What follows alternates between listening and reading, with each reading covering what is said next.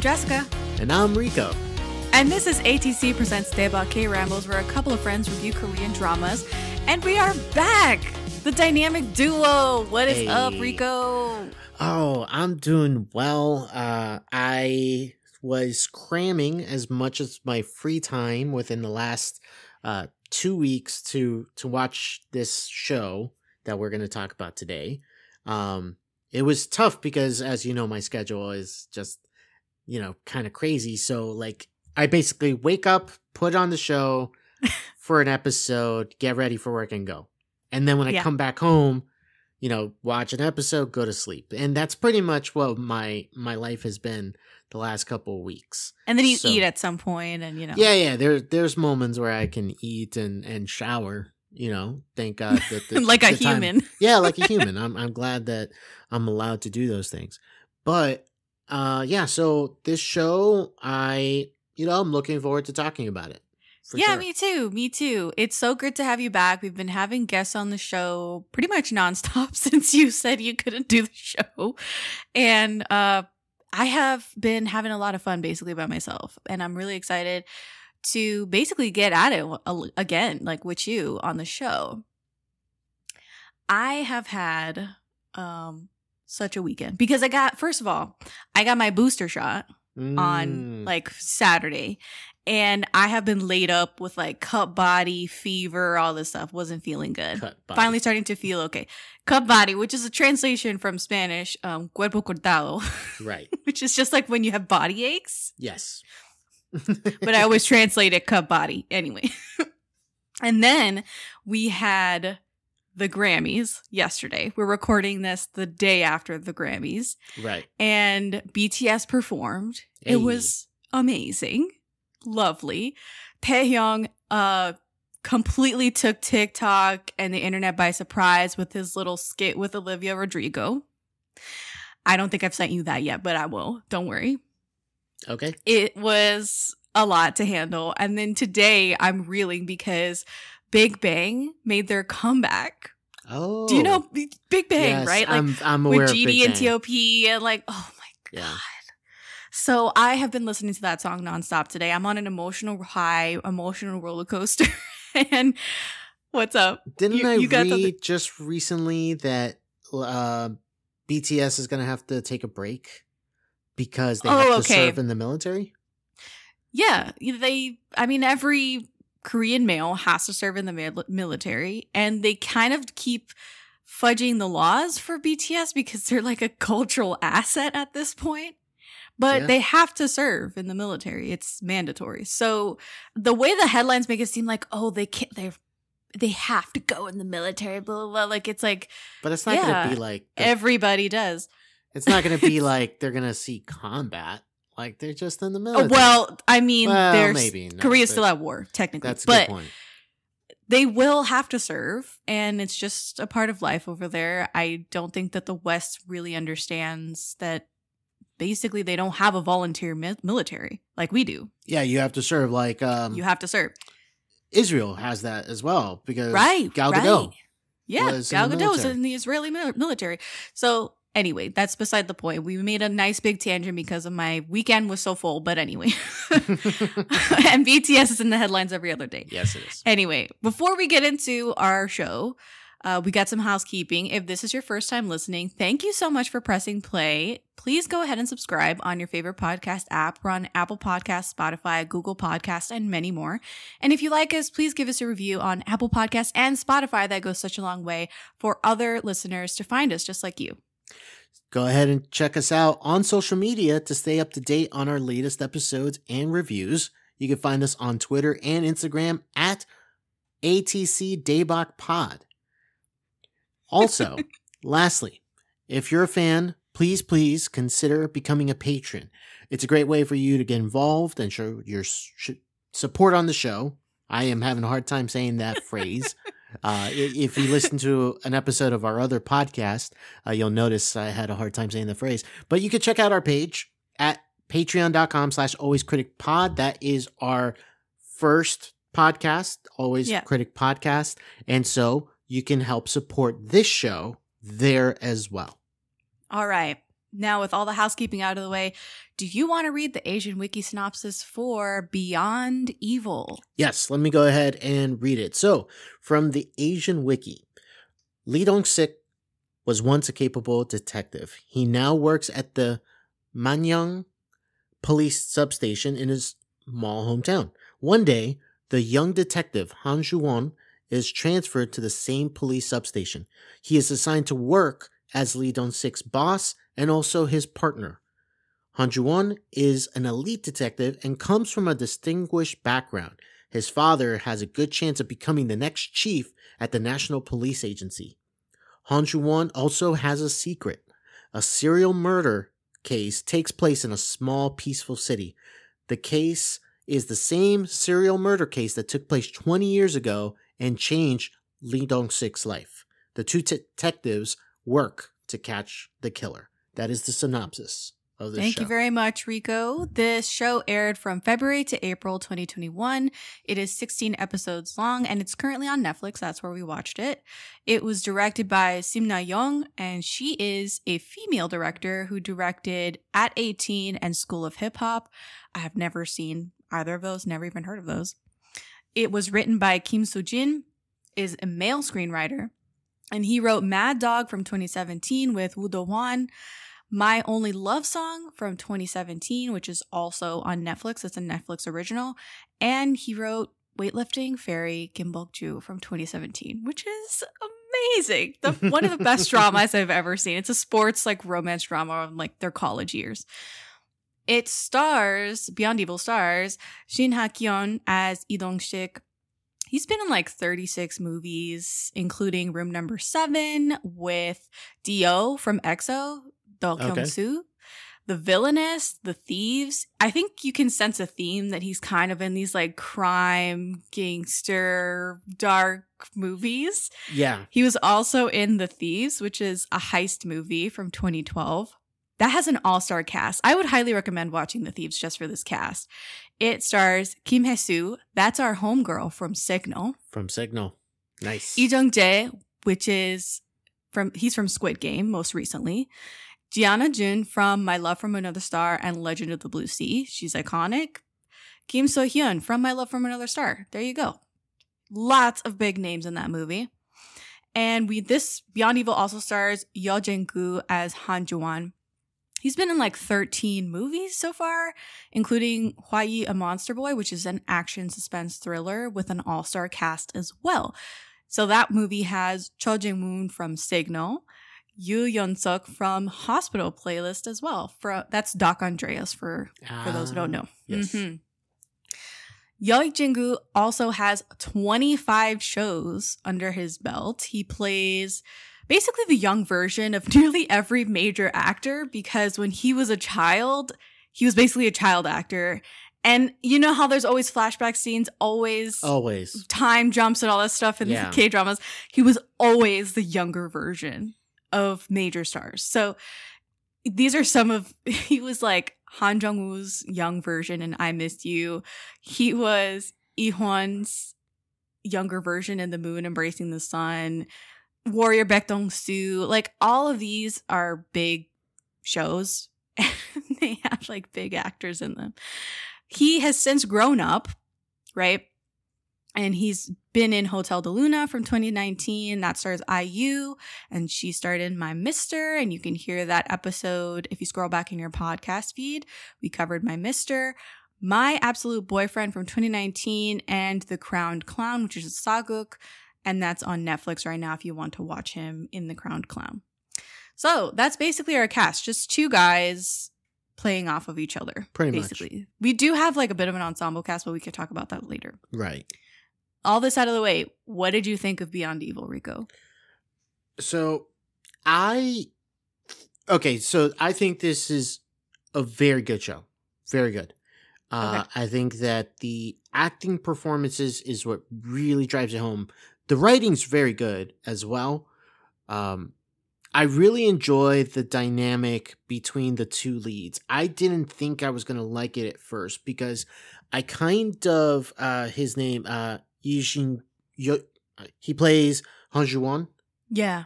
So the younger dude. He kind of felt like he was too young to be in the role versus his counterpart. Like, I get the dynamic they were going for. At first, I was like, oh, I don't know if this is going to work for me because he seems a little too young. He seems like it's like he's a little green. And then the way they were trying to sell him was, you know, oh, this guy is overachieved and he's one of the best detectives and he's transferring here. So like the description and his resume that didn't really match what I was seeing on screen. But as the show starts and it starts to develop, you see, oh, this guy is actually good actor. He's got the chops. And he's got the chops. And he could go 1-for-1 with the other star, Shin Ha-kyung. Shin Ha-kyung, yeah. And so he plays Lee Dong-sik. And I really enjoyed their dynamic. Wow. I really enjoyed Dong-sik. Like, his character, especially in the first half of the show, is just like, you don't know whether or not this guy is actually evil or a villain or, you know, a murderer or he's a cop. Like, you don't know because he's playing such a good job of confusing not only the other detective, the new detective, but he's also confusing the audience very well with the way he portrays, like the smile that he puts on sometimes, which is like this maniacal smile. Like, you don't know whether or not this guy is crazy. Like, this guy is giving off just a psychotic person, but at the same time, he's a very good detective. Yeah. And he knows the rules and he knows how to get by them as well. So there are things that he does that he's playing things close to the vest and he is skirting around stuff and he seems suspicious and he does a great job performing that.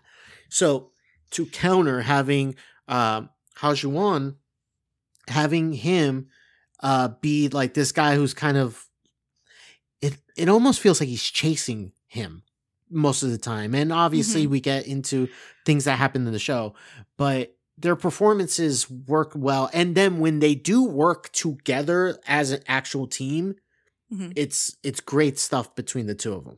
So I really enjoy their dynamic. I enjoyed the story. The show feels more like a thriller first half of the show. And then it moves more into like detective stuff in the second half of the show, which I didn't have a problem with that. I think that's like a good dynamic of having like, because usually thrillers and detective shows kind of go hand in hand in a way. And so I really enjoy it, but I can understand if people really enjoy thrillers, but then the detective aspect for them is maybe not really up to stuff for them, at least. And the way the story gets to its like conclusion, I found satisfying. I found it to be a satisfying way of getting there. Although there's some moments where it drags in that second half of the story where I'm thinking, I don't know where else they can go. And then the final couple episodes, you see it and it's like, oh, okay. So this is where we're kind of building up to. And overall, I found this to be a good show. I enjoyed myself watching it. So that is my take. It's a very well-regarded show. Yes. One of the best shows of 2021. Drama. Yeah. Won best drama at an award show. I'm not sure which one it was, but it did win best drama. Okay. So I had high expectations for this show. Okay. I'm going to let you know right now, I didn't like this show. You didn't like it? Oh, wow. No. I was like, oh, for sure Rico's going to like this show because it's very much like Signal, right? And you loved Signal from season 1. Yeah, I did. So I was like, if there's any show that Rico has a potential to like get through, he won't like not finish like you did on Boys Over Flowers. That's true. It's this show. So I picked this one specifically like with you in mind. Let me just say, I thought I was going to love this show. And because of the setup of it, right? It felt like two shows. First half was, like you said, more of a thriller. Yeah. You didn't know what was going to happen. Who was at fault? Who was the killer? There was a lot of, doubting these characters that you kind of have come to know. And then in the latter half, it's more of a procedural. And you kind of get to the bottom of some history that happened the 20 years ago, right? Yeah. And I'm trying not to give any spoilers away because this is one that I don't want to spoil for people. But that didn't sit well with me. The fact that this basically felt like 2 shows. I was way more invested in the first 8 episodes than when stuff gets resolved and you kind of move on to the next phase of the show. I felt like it was dragging. I felt like they were spinning their wheels. I felt really listless, and it became way more of a chore to finish the episodes for me. Like, I was sitting there like, ugh, like kind of just dreading like watching these episodes. Wow. I know. But I will say that I loved Shin Hye-kyun's performance as Dong-sik. Like, absolutely amazing. Yeah. I was kept on my toes for most of the show. I didn't know where his allegiances were. I didn't know if he was good or bad. And that was a great thing. I loved not knowing. That was the addictive part of the show. But once you do get to know where he's coming from and what he is, the mystery of that taken away was like kind of felt like a dud to me because that was really compelling. Gotcha. The whole show is cat and mouse. The whole show is a cat and mouse chase between those 2 characters and them 2 against the world, basically. Yeah. I enjoy a good cat and mouse adventure. Yeah, I know. But there was too much manic laughing in the show for me. Like, characters would just start laughing to break up tension or show bravado in a situation. And that irked me tremendously. I felt like the show ended up being more about money and power than it did about a villain being after blood. Okay. Yeah. You know what I'm saying? I can totally get it. I totally get that. And that plays into like the 2 halves of the show and what the goal is for each of the, like, the first half and the second half. This show really reminds me of an American show, and that What's is the show? The Killing. Oh, And I so haven't watched that one. This is a show on AMC. It has a very similar type of concept where there is kind of like the jaded older veteran detective and now this young brash kind of like with bravado detective. They are joined together to investigate the murder of a young girl. And then as the show goes, there's a lot of like red herrings, and then there's like this cat and mouse game of like, are you involved with this type of thing? And then like some like political stuff like kind of interjects itself into the story. And I kind of felt like parallels there where I think a lot of people who enjoy The Killing, the show, probably enjoy that first aspect of the show where it's like the mystery and the, you don't know who to trust type of thing, kind of like in this version. But then when it starts getting into like, oh, there's like political ambitions involved and stuff, that show also had that mire its second season. So I see a lot of the similarities between these 2 shows. So those who haven't seen Beyond Evil but have seen The Killing, maybe you can see what I'm saying in terms of how similar that could be. I thought it was going to be a little more like Seven. Okay. The movie Seven. Yeah. Where you did have that older, more jaded, experienced detective and then a younger, really naive, but smart detective. Right. And that wasn't exactly the case at all. Like, I kind of wanted the villain to run the game a little more. and he didn't. No, he didn't. Not at all. No. I mean, you could say he did for 2 decades, but well, yeah, as but like far in as terms like of episode count, hitting against the police, like, not really. Exactly. In terms of episode count, the villain's not really doing too much to antagonize the police. Yeah. I did like that the show wasn't set in Seoul. I love the setting of a small town for the most better part of the show. It's set in this small town. And I love that. I like that also about the other show that we reviewed, When the Camellia Blooms. Oh, yeah. Where you're outside of Seoul. Seoul is like the New York of Korea. So anytime you're outside of New York in a Western film or TV show, you're like, yes, oh my God, a breath of fresh air. Yes. And that's kind of how it feels like for K-dramas as well. Oh, finally, not in Seoul. Finally, we're not in Seoul. And I also really liked the support and camaraderie from, I called it the Moonju Butcher Shop Club. Because they would constantly meet up at the butcher shop. And it was childhood friends, now adults, and how they did sort of hate each other, but joined forces against outsiders and common enemies. And it reminded me again of the town in When the Camellia Blooms, where it's like, they're frenemies most of the time, but if some outsider comes in or somebody's threatening them, they're going to unite. Yes. And they're going to face it, all together. Yeah. And I really like that. Yeah, that's an interesting dynamic you don't get to see a lot, where people who don't really get along too much, but join forces against a common threat. And I use that as whether it's an actual threat or whether it's just an outsider coming in. But yeah, they join forces like, okay, I may not like this guy, but we definitely don't like you. Right. But then also how the suspicions surrounding the case or cases breaks up their friendship. Yeah. And causes them to fracture, which is really intriguing to me. Yeah. It is. Last thing I'll say, Yeo Jin-gu as Ju-won, amazing. I've seen him in a bunch of stuff. He's excellent. I think that he is kind of like the Leo DiCaprio of K-drama. Okay. And the best years are ahead of him. And look how good he is now. He is pretty good. It's pretty amazing.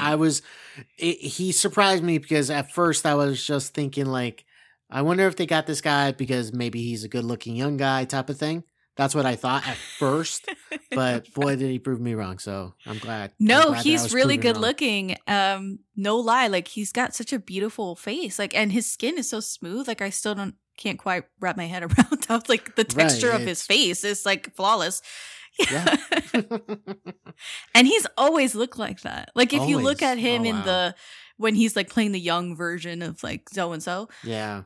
He looked just like that, only like baby, like the little kid. So hasn't changed. Like that's not plastic surgery or anything. Oh wow. He just grew up. Yeah. Crazy. I know. It's really cute. It's pretty cute, I think. Anyway, anything else that you want to say about Beyond Evil in a general sense before we get into spoilers? No, let's go ahead and let's get into spoilers.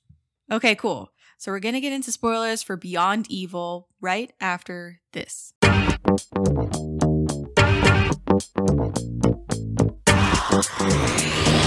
Hey, you want to come in? And we totally forgot to give our soju scores. So how many soju bottles would you give this show? Out of 5 soju bottles, I am giving it 4 soju bottles. 4 out of 5. Wow. Yeah. Oh my God. I enjoyed this show quite Damn. a bit.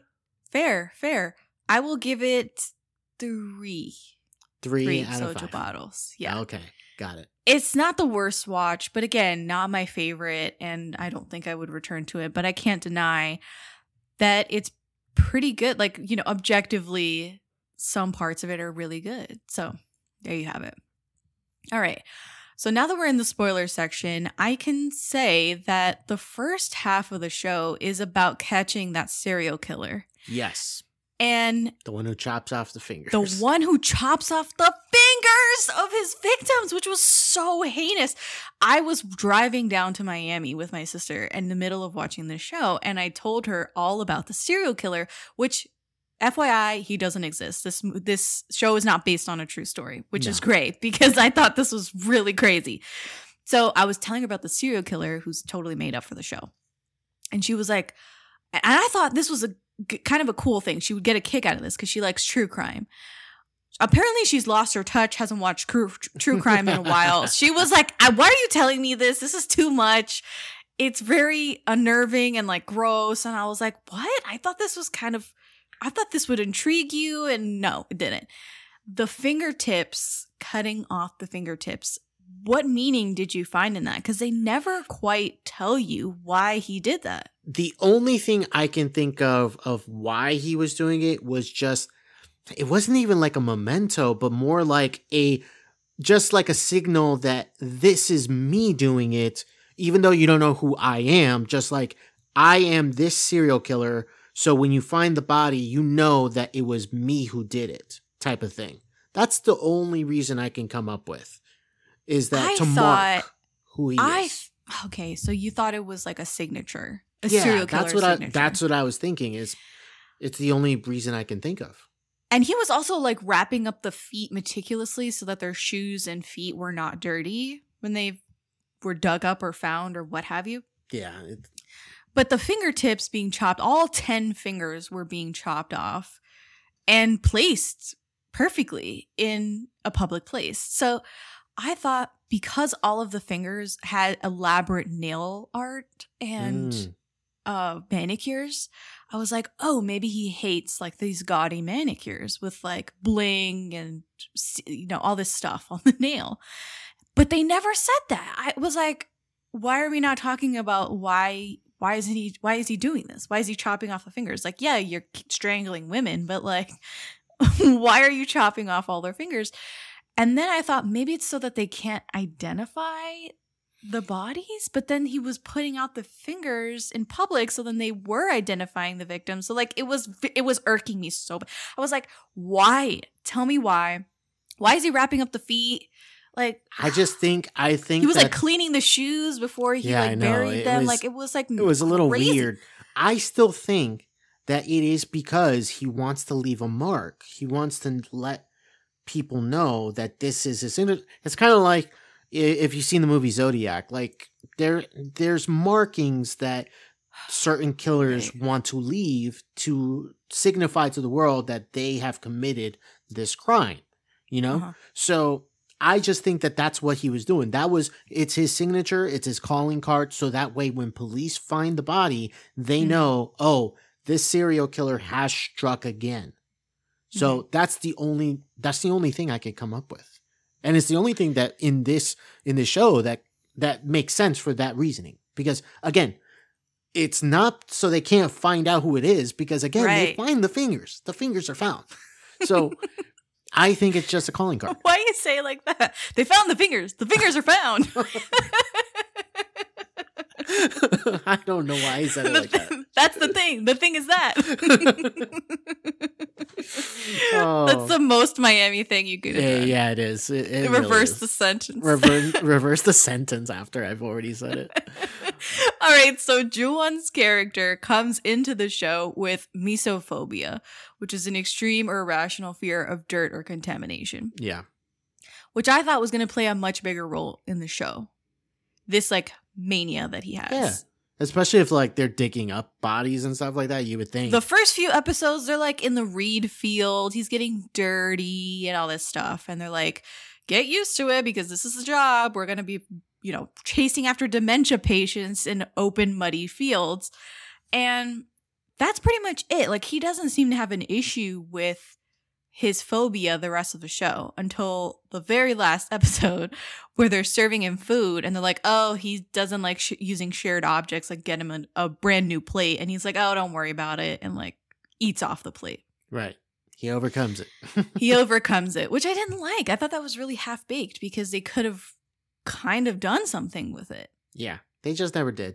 I don't know. They tried to give the character a quirk that it just felt like they never expounded upon.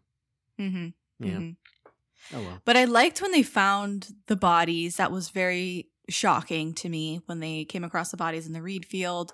And the end of episode 1 was excellent, right? Yes, like, it was. Did you really not kill your sister? And then he turns slowly and smiles at him. Smiles at him. It's like sinister ass smile. Loved it. Fantastic way to start a show. I know. I was like, oh my God, this is amazing. Like, what else are they going to dish out? But I don't know. I don't think they ever really bounced back from that first episode, which is pretty great. No, okay. I know you weren't so here's a big fan of it, but right. Okay. I think there's moments for sure. let me walk it back, because I was shocked in episode 2 when they show him putting out the fingers. Yes.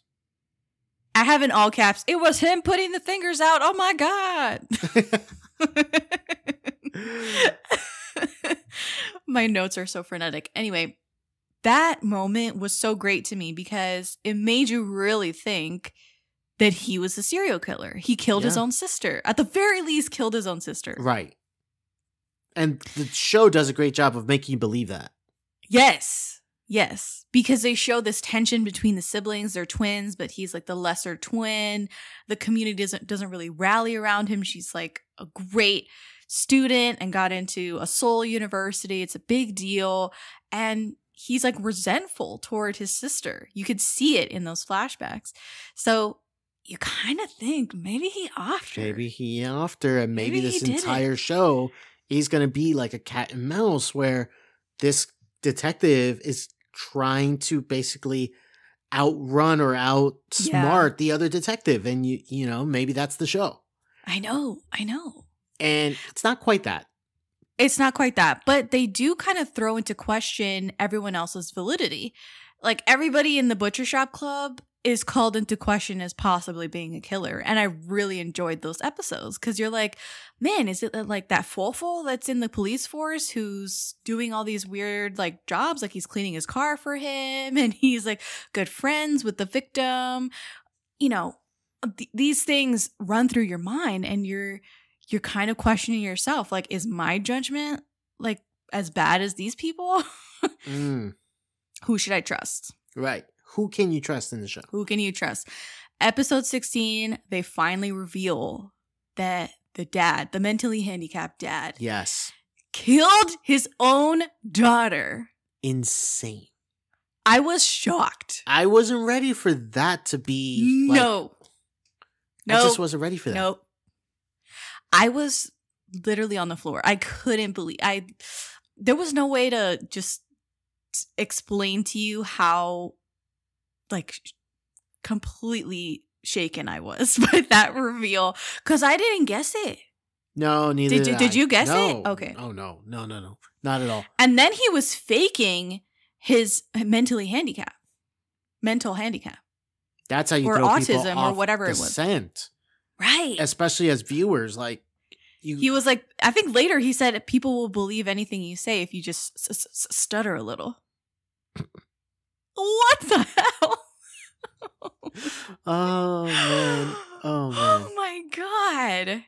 Diabolical. Very well done. Diabolical. But yes, I will. Yes. And he was killing friends. You know what I'm saying? Yeah, he was. And like he's killing people he knew. Yeah, that's just a crazy sick person. And just kept doing it. And then the cover up is so crazy. Like the cover up, this is when I think it gets, because here's my thing. You're already just swimming around with the same fish for 8 episodes, right? Yeah. And they're calling into question everyone's trust and who did it, who's the serial killer. Okay, it's this fish. Then for the next few episodes until the end of the show, you're still in that same fish tank with the same 12 fish. And it's he said, she said, all the way back 20 years, cat and mouse with all these fish. And you realize that you're kind of getting bored. Like there's nothing, like who else are we going to blame? So this is ring around the rosy. I feel like this show could have done a better job of using like the back half or those few episodes right there, like episodes like 11 through 14, like those episodes could have been like great suspense of some red herrings, like to really build out tension. Like, oh wait, is it this person? Wait, we got it wrong. Like I wish they would have done that, because if not, we wouldn't have had like those episodes of just it almost felt like filler because they have to get to 16. So how do we get it? So we just keep like circling around in the same place that we're in until we have to hit that mark of we're opening a new door and now we have an actual killer. So right. Yeah. So if they would have played around a little bit with This show could have benefited from being 12 episodes. Yes. First off. Yes. 100%. Second of all, yes, they could have thrown in a little more deception and for the audience, is not for these characters. And then they could have revealed a little more. But honestly, it was 3 steps back, 1 step forward for 4 or 5 episodes. Yeah, you're right.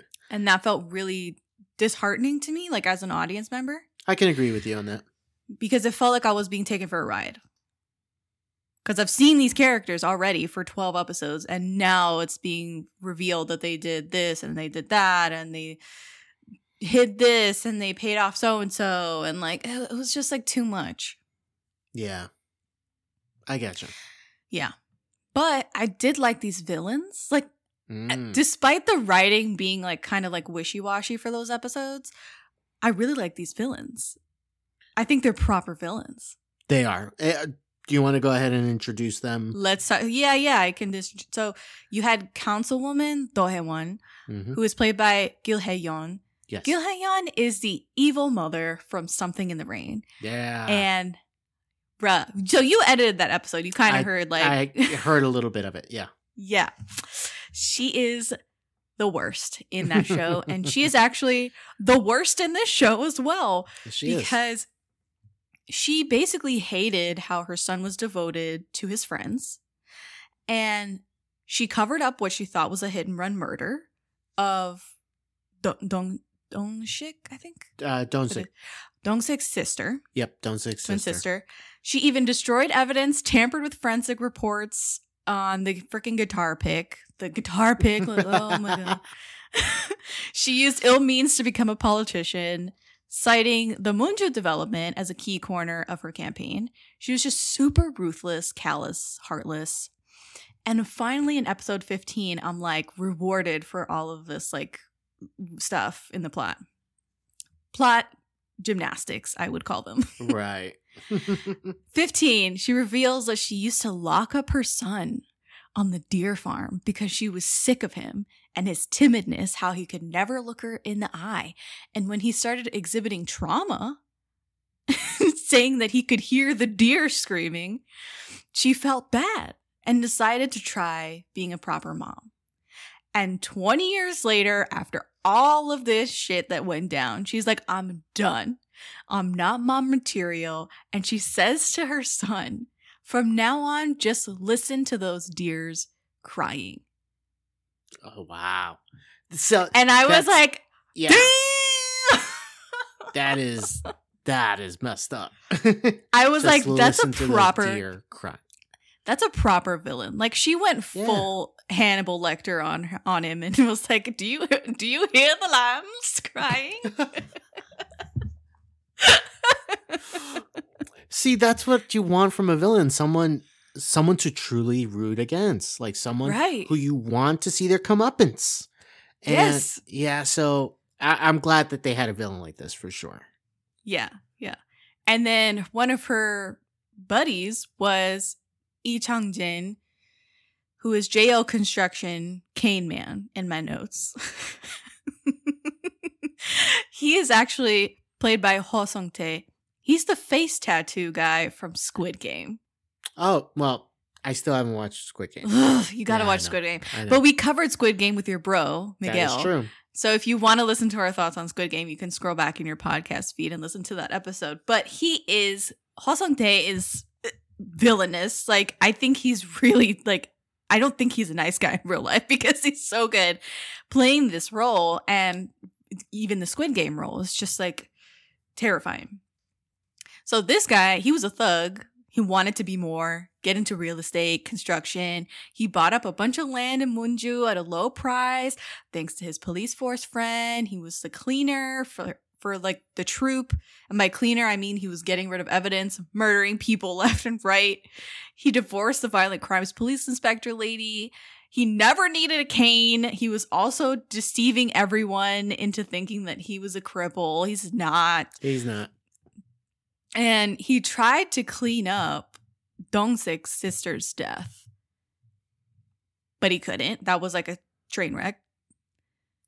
the fact that the body ended up back in the serial killer's possession. We could talk about that later, because that was nuts. That's nuts. I don't know how that was nuts. But Chang Jin killed the good police chief. Yeah. Like, and then he killed the serial killer by giving him the fishing line so he could hang himself.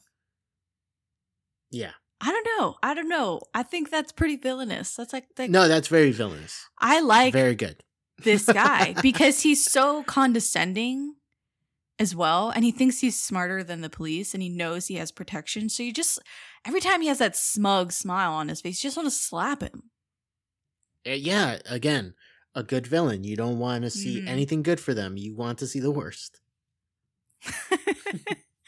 But to round out this Three Amigos, we have Papa Commissioner. Yes. Played by Choi Jin-ho. He's obsessed with perfection. And I found this character really cool because he had like this whole complex, right? Like his whole life was leading up to him becoming the police commissioner and rising to the top of the police force. He married a woman that he didn't love. He just wanted her connections. And then he got angry when she became a suicidal alcoholic and he couldn't like control her. So he imprisoned her in a mental institution so he could better maintain his public image. Good Lord. This is like a superhero villain. It really is. It is. And then he sent his son away for schooling in America. And then he was mad. He got upset that his son didn't turn out more like him. Yeah, when you send your son away. Yeah, how's when he you gonna be don't more spend like time you? with you. Yeah, exactly. But then he slaughtered Dong-sik's sister while drunk driving. Yeah. Pulled strings to tamper with CCTV, collecting evidence, and so his minions could do his bidding. He was an expert liar. You'd Yes, love to see it. Like, this You'd is love to see it. great. I just love, I love to see it even though it's terrible. But I found this character really just disconcerting. Yeah. Because he thought he was a good man. You know what I'm saying? Right. All of his actions in his own head, he's the hero of his own story. Right. And the other two villains, you kind of get the feeling that they know they're bad. Right. Not this guy. Not this guy. He thought Delusions. He was good. Yes. Of heroicness, pretty much. Yeah. Yeah. It's the dichotomy, like seeing those two different types of aspects of villains. There's the villains who do nefarious stuff and pretty much know they're getting away with something versus the people who are doing the nefarious things and don't realize that they are doing nefarious things. Right. Yeah. Like he called the murder of the sister. He was like, oh, that's just a small mistake, a very small mistake.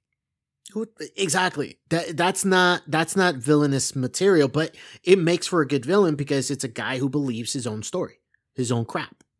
Right. Yeah, exactly.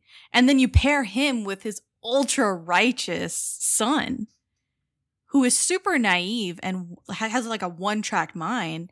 Right. But understands that his dad sucks. Yeah. Fundamentally. Thank goodness that he realizes his dad sucks, because that type of character in especially in Western stories, I've seen characters like that where they're kind of militant about the way they go about their process and how they have to be perfect. And usually it stems because of their father. And most of the time it's not until like the final act of a story where we see them rebel against the father, and they're like, it's because of you I'm like this, or, whatever. So I'm glad that they actually, have it so that the character realizes that the father's not perfect and he's actually not great guy at all. Yeah. I did like that he ended up being the big bad of the show. That was a great I didn't like the journey, but I liked the destination because the dad was proper. Yeah, that was a proper way, because that's a good way of tying in everybody into the story. Because if it would have been just like someone on the outside who we didn't really have any time with, it kind of makes it hard to, really invest in like, oh, it was him, or oh, it was her. Like, you don't really get that chance. So I'm glad it was him, and it was him trying to pull strings and be from behind the scenes trying to do all these nefarious things. Those are pretty interesting villains to me, at least. Yeah. In episode 10, there was a really good moment where he kind of did like a, no, Dad, I'm giving up your dream. But he did it better. He did it better. Well, yeah. He goes, because Ju-won says, I'm different from that woman who fell for you, married you, had me, and then died. That's one way of telling off like, your dad. He went off. He went off on the dad, and his dad just being super neglectful and then trying to control his life and deter him from digging up the closed case. Like, he was like not having it. The kid was like, fuck off. That's it. It's time for me to live my life. Yeah. But then in that same episode, the old chief got clipped, and I was like, oh, like it was just like one high, one low. Yeah. every episode. Oh man. No, I enjoyed a lot of the stuff for sure. Yeah. Did you have a favorite character? I still think it's Dong-sik's character. Dong-sik. Yeah. What were your favorite scenes with him? I think okay, so there's the moments where he is being like that crazy, with a grin on his face, where you can't tell whether or not he's the killer. But I believe it's in episode 10 where, damn it, Dong-sik finds out that Yoon-yeon didn't die by strangulation, but had numerous breaks in the body, and like the breakdown that he has is actually very good acting. Very good acting, just putting like that emotion behind it. I believe that was an episode. Did I get the right episode? Episode 10 or episode 11? Where that sounds about right. Yeah, around there. It's right around there. And I do like a lot of him sneaking around, like keeping things close to the vest, because obviously he's trying. It's kind of hard to describe him because, again, he's a great detective, right? But at the same time, like, he does stuff that's not so good. It doesn't look good on paper, you know? And he's always kind of suspect. Like, he's the way he acts. So I found that very intriguing for me. So it's like a lot of those little moments when you like put them together throughout the story is what really drives me, is like, oh, why is he doing this? Oh, what is he trying to hide? Like little things like that. So I just thought of a great comparison for this character. So he reminded me of Lethal Weapon, but instead of it being two characters, like the crazy loose wire Mel Gibson character and the old, weary, almost retired age detective, it's like you mix them both together, and that's Dong-sik. Oh, you're right. You're right. There is a good mix there of those two characters in him. Because there is like that veteran cop who knows it all type of thing, but also there is that loose cannon of you never know what he's trying to do. You never know you what can't he's predict about his next move. Exactly. You can't predict his next move. Yes. So you're right about that. Yeah. So a lot of little moments add up to like the greater sum of his whole performance for me. Yeah, I would agree. I think it's really good. Let's talk about how his sister's body ended up. First of all, she got run down by the commish. By the commissioner. The end game was she ended up in the basement of her own house, of their house. Yep. And I don't think I quite liked that whole thing, because that was like another mystery they had to figure out. Like, how did she get from point A to point Z? Right. They did have to try to figure that out. It ended up being that she got run down twice. The second time, they came to clean up, and JL Construction had her in the back of like a car and was going to deal with her some way. And our serial killer was watching the entire thing, saw her get run down initially, saw her get run down the second time, and then saw what they were going to do to dispose of her body, and then stole the body from them. Right. So I don't think that was a good, like, you know what I'm saying? Like, that didn't ring as like a great way to resolve that whole mystery, because it seems like they wrote it in, right? They were like, oh, she was in the basement the whole time. And then when it how did comes she time, get how'd there? she get there? Yeah. Right. And they couldn't think of a good way, so this was the Mhm. only way they could like figure out. The like- serial killer stole her body from out under them. But for what? You know, exactly. For Like what? if you're Yeah, thinking like about he it, didn't like bury her in the same way that he did the other ones. no. So it's not like So- he's like. It didn't feel like Still he was deci- trying to but s- take credit for it, but like, why Right, do but it in still the first decided to put her fingers out in their front yard. place? That is true. So like he didn't miss that deadline. No, no, he didn't. No, he didn't. Like, I'm gonna But get then my he calling card off either way. Right. I didn't do it, What's but black and blue and red all over. Didn't miss the card. Nope. Didn't miss the joke. It's like the Riddler. That's a Riddler joke for the Batman movie. Yeah. Anyway, so then he kept the body for a while, because it wasn't until Dong-sik went and served in the military that he did some construction work on their boiler room and then buried her in there. Right. Bricked her up in there. Yeah, bricked her up in there. So, I mean, like, what? For what purpose? For what? Yeah. I still don't know why. Was that like a form of respect? Because he said he was like very proud kind of the fact that he didn't kill her. He kept insisting, no, I didn't kill her. I didn't returned kill her to you. I mean, I don't see how that's returning her, but okay. Sure. But no, that doesn't make sense to me as to why he would take the body. It just doesn't make sense. Especially, And it wasn't his kill. You know what I'm saying? right? It's not his kill. He's not even accepting that it's his kill, even though he does his own calling card for it. But yeah, you're right. Like, there's no reason for him to take the body. Mm. But the writers probably wrote themselves into a corner of like, what a cool idea would be if she ended up in the basement. And then once they got to that point, it's like, well, how does she end up there? And so then they had to kind of like write themselves into that. And and a lot of times things like that don't work. Like there have been shows or certain things where you can see where a writer is kind of writing themselves into because they have an idea and they want to go there. But then the way they get there doesn't make sense. Yeah. And this is kind of what happened there. Mm-hmm. Mm-hmm. Well, I think I've come to the end of my notes. I just have this like quote from episode 11 where they like pour one out for the chief. And they do his like signature toast where he says like, got money? And they're like, no, sir. In good health? No, sir. Anything to live for? Let's drink. And I thought that was really cute. That was a touching tribute.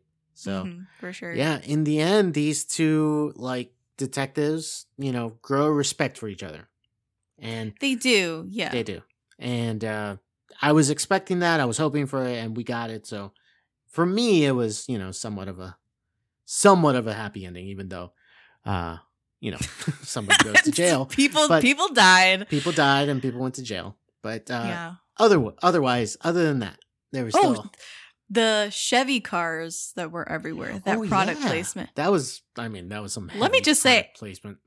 I have never seen a Chevy car in a K-drama before. This was my first one. I was like, do they have Chevys in Korea? This was surprising. That is a truly American car, an American company, GM. So I highly doubt that they're sending GM cars over there. So this is a great hey, let's introduce the Korean population. Well, this is bold. This is bold. I'll say one last qualm that I had for the show is that, like I said before, it ended up being more about money and power than it did about the serial killings. Yeah. And I didn't like that. It just it was more about also trauma responses to violence against women. And it felt a little disrespectful to focus on the story of male police officers, both corrupt and righteous, who didn't much care about the victims. The only people who really cared about the mass of women who were killed over the span of 20 years was Dong-sik who was only in it to find his sister, Right. and the butcher, who was only in it to find her mother. They were directly related to the victim. Yeah. And that was it. Like, no one else seemed to, like, kind of process that this many women were killed. Right. Okay. I see what you're saying. Yeah. So it felt a little, like, in poor taste. I wonder if it would have felt different if one of the main characters maybe was a female detective. Well, there was the female Well, detective. yeah, I mean, you're right. There was. But I meant... But they kind of dumbed her down, too, because she was so connected with the JL construction guy. Yeah. Who was her ex-husband. So, yeah. So, I mean, as in one of those two leads Mm-hmm. was a female detective, and maybe Mm-hmm. she could have been the one that... She's not just doing it because she's a detective, but because she sees the problem of so many women being neglected who this happens to them all the time. And she has like it feels personal to her, even though she doesn't have like she's not a victim, or, you know, she doesn't have someone that suffered through one of these, but she feels the cause that a lot of these girls and women are being neglected and forgotten, and she feels a cause to that. Maybe that would have been a way of going about it. There's also an angle here where a lot of the women were disenfranchised, illegal to the country, and they don't really kind of go into that either, that he was grabbing people who wouldn't be missed and grabbing people who were greatly missed, who were personal to him. Right. As well, friends for him. So they don't really go into that as well. They could have explored that in those 3 episodes that we were talking about. I would have loved to know, like, you know, what was the rationale? What was the rationale for this wide MO? Yeah. You know what I'm saying? Yeah. The last thing I'll say is that in regards to kind of like the female perspective of this show, which is largely absent. Yeah, it is I watched this documentary on Netflix called The Raincoat Killer that, you know, anyone can watch it at this point. It's, I think, Korea's first serial killer, if I'm not mistaken, like the first one that actually made headlines. And they call him the Raincoat Killer because if you haven't noticed by now, in Korea, they had or have this weird thing where if they get a suspect, especially a killer, they will parade them on the grounds of the serial killings. What's that called? The crime scene. The crime scenes. Okay. They will take them on like a pilgrimage to the crime scene and have them like say details how they did things, try and jog their memory. And it's kind of like weird because we don't have that here in the States where like they take the guy back to the crime scene for whatever reason. And so they did that for the Raincoat Killer, and it was a rainy day and he was wearing a yellow raincoat. And that's why they call him the Raincoat Killer. Not that he killed these people in the rain. He was just wearing the yellow raincoat. He was wearing a Raincoat Killer when the press got these crazy photos and like footage of him. I see. On this pilgrimage. Anyway, and in this documentary, they had this female CSI who was talking about how they were desperately trying to get fingerprints off of these decomposed bodies to identify the victims, and how she did this one print countless times. Like, they gave the number and it was this insane number, how the sample kept getting messed up because the victim was decomposing and there was fluid and she couldn't get a good fingerprint. And the way that she told the story and how emotional she got and how she was like praying with the victim, like, please let me help you. Let me, please let me get this print, whatever. And like spending time with the victim and being very personal with a victim that she had no idea who it was not connected with, but she felt compassion toward the victims who were unidentified at that point. And her story and how she told it was so emotional to me. It made me cry. And there was none of that in this show. And it could have made the show even greater. I will totally concede that for sure. What was the name of that? So people can... Oh, The Raincoat Killer. That's the name of it. And where can people find that? Netflix. Okay. Mm-hmm. So if you want to get a little history there, check that out on Netflix for sure. Yes, it's very emotional, but I highly recommend it. It's nuts. So I think with that being said, did you have anything else you wanted to talk about? I'm good. No, I'm good. I think this is a very good show. Very good. Nice. I am so glad that you enjoyed it. I didn't enjoy it as much, but I will concede that it's got its merits. Yeah, it has its merits for sure. For sure.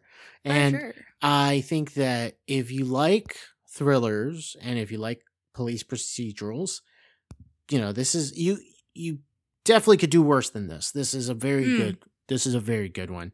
But there's some bad shows out there that try to be police procedurals and they're just bad. So this is a good one. Yeah. This is a good one. For me, it's a good one. So nice. I'm so glad you liked it. Thank you so much for coming on the show, Rico, because it's special when you're here. Yes. Now in this time. Yeah, I appreciate it. It was good being back, and we'll look forward to seeing what other shows I could try to hop on here if I can. I know, man. You got to try.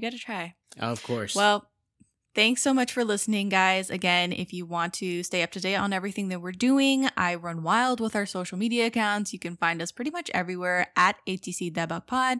And if you want to support the show, please, we would so appreciate it. You can support the show on Patreon for as little as $2 a month. And you can find that link at patreon.com/alwayscriticpod. And you can always buy us a cup of coffee as well. I just started a coffee for ATC Debug, so that you don't have to subscribe or anything. It's not a monthly subscription. It's just however much you want to tip us. Buy us a coffee, whatever you want. And that link is also in our bio and in the show notes. So I think with that being said, that's been our show. I'm Jessica. And I'm Rico, and this has been the ATC Presents Daebak K-Rambles podcast. 잊으려고 애써왔던 것들, 잊고 살아왔던 말들, 소용없다 믿던 것들 너무 많은데